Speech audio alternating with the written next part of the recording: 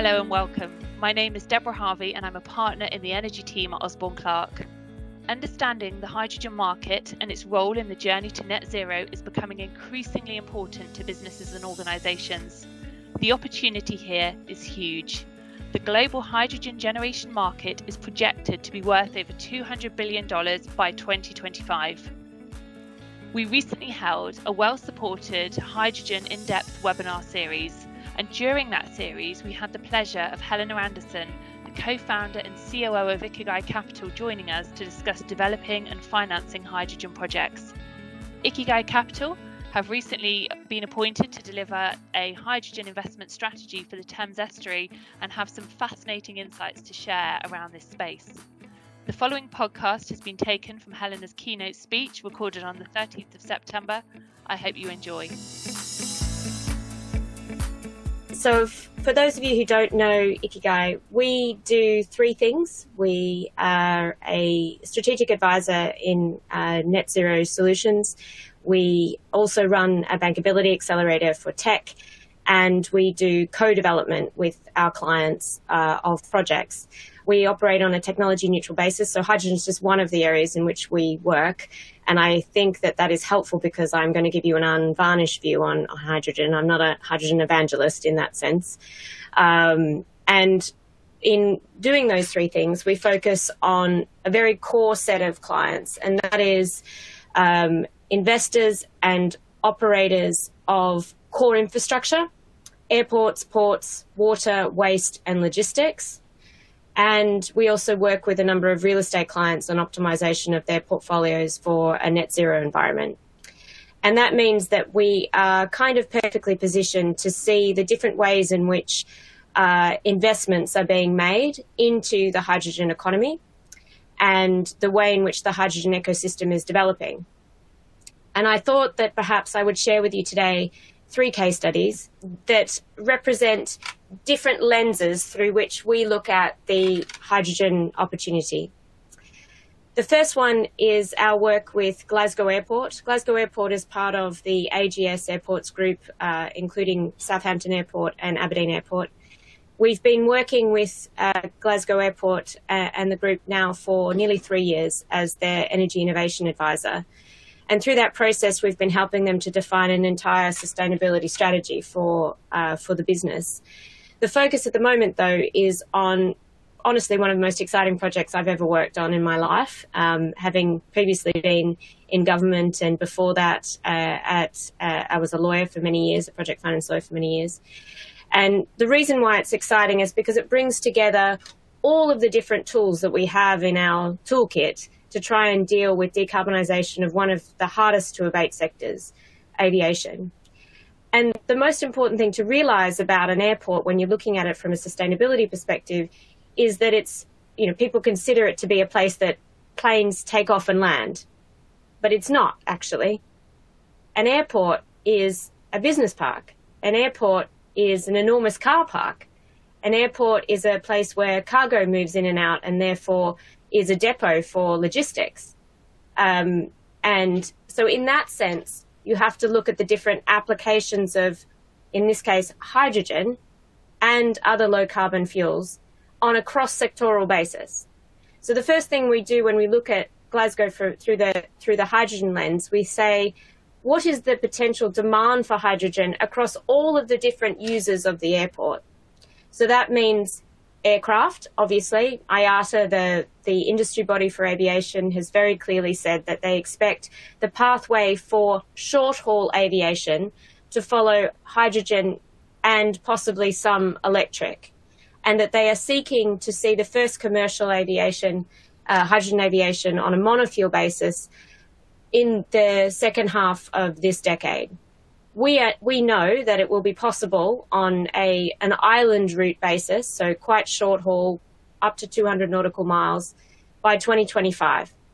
And so at the moment we are working with, as part of an application for a Scottish Innovation Fund, working with ZeroAvia, one of the leaders in short haul hydrogen aviation, to develop a project which will enable the refueling of hydrogen planes at Glasgow Airport. And the second partner that we have in that tells you a bit about some of the challenges of that, and that is we're working with a solid-state storage company, one of the UK's brightest hopes as a national champion in hydrogen storage called H2Go, as part of that consortium to deliver the storage solution that enables us to refuel the planes, but also to look at ground handling equipment airside. So there's another potential application of hydrogen. Why is that an application for hydrogen in airports that we've seen all over the world, particularly in the US? It's because wherever you have high duty cycles, high frequency use of equipment, hydrogen comes into its own. It supersedes batteries because of the efficiencies that you can gain from it in running your operations. You're not stopping to charge effectively.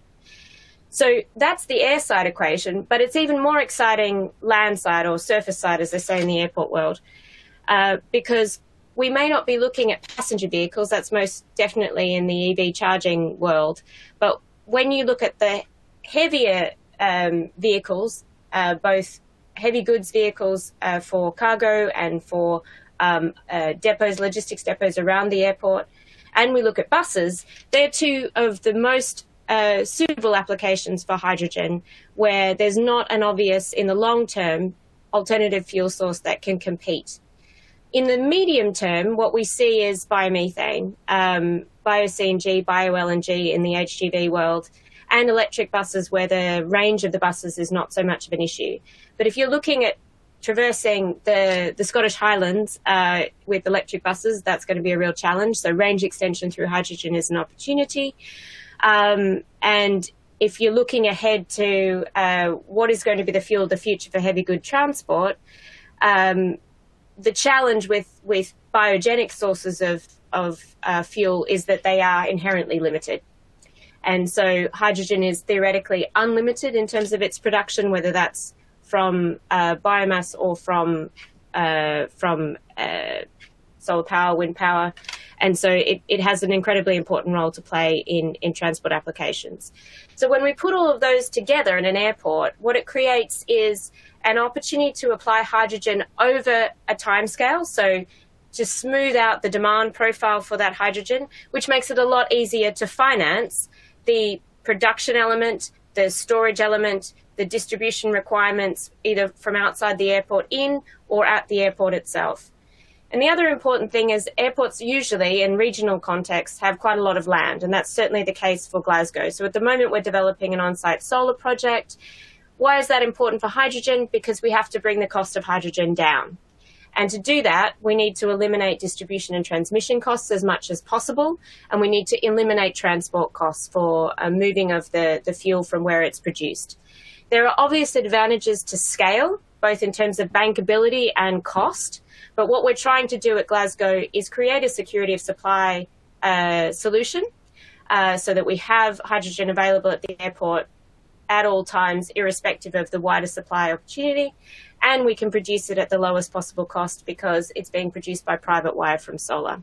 So this is the medium-term plan for the airport as part of a phased strategy, and I think it's going to be one of the most exciting projects in the UK simply because Glasgow is literally the only airport in the country that can do this alone. All of the other airports require being part of a networked solution, whereas Glasgow, because it serves the islands, they can do it on their own. I've kind of outlined here a number of the things that come up in the last two case studies that I just want to briefly mention. We are currently working with Coca-Cola HBC in Italy. That is the European bottling company for Coca-Cola, covers multiple jurisdictions, but we're starting with a landmark project in Italy where we have been engaged by Coca-Cola to support their hauliers, their 4 major hauliers, to decarbonise their operations. Why? Because Coca-Cola is not only concerned about Scope 1 and 2 emissions, they're also concerned about their Scope 3 emissions, the primary cause of which are their hauliers. And so we've been working for the last 6 months in understanding the vehicle requirements of those hauliers, the route requirements of the hauliers, the other hauliers that use the same areas in order to optimise the location of refuelling infrastructure. And we're now also working on supplier engagement on behalf of those hauliers with a view to aggregating the demand for vehicles, which is so critical to scaling up the capacity to supply hydrogen HGVs. And the last case study I want to mention, I think many of you will have heard of. We are appointed as the advisor to the Thames Estuary Growth Board, which is the board that has been appointed by Westminster to take responsibility for green growth in the estuary. It covers 19 local authorities, and it's a public-private sector board. And we have been developing the hydrogen route map, hydrogen ecosystem route map and investment plan for the estuary over the past year.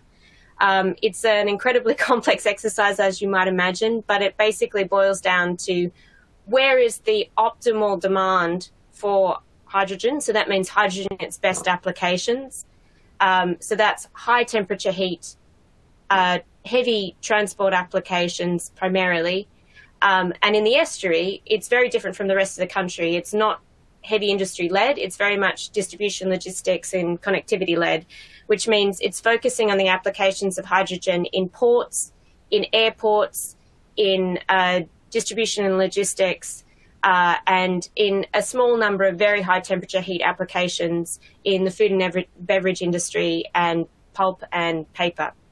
And so we've broken the estuary up into 10 or so demand-led clusters, and we're now working with the private sector to pull in the capital and to make various production, storage, distribution and use projects bankable in order to catalyse that private sector investment.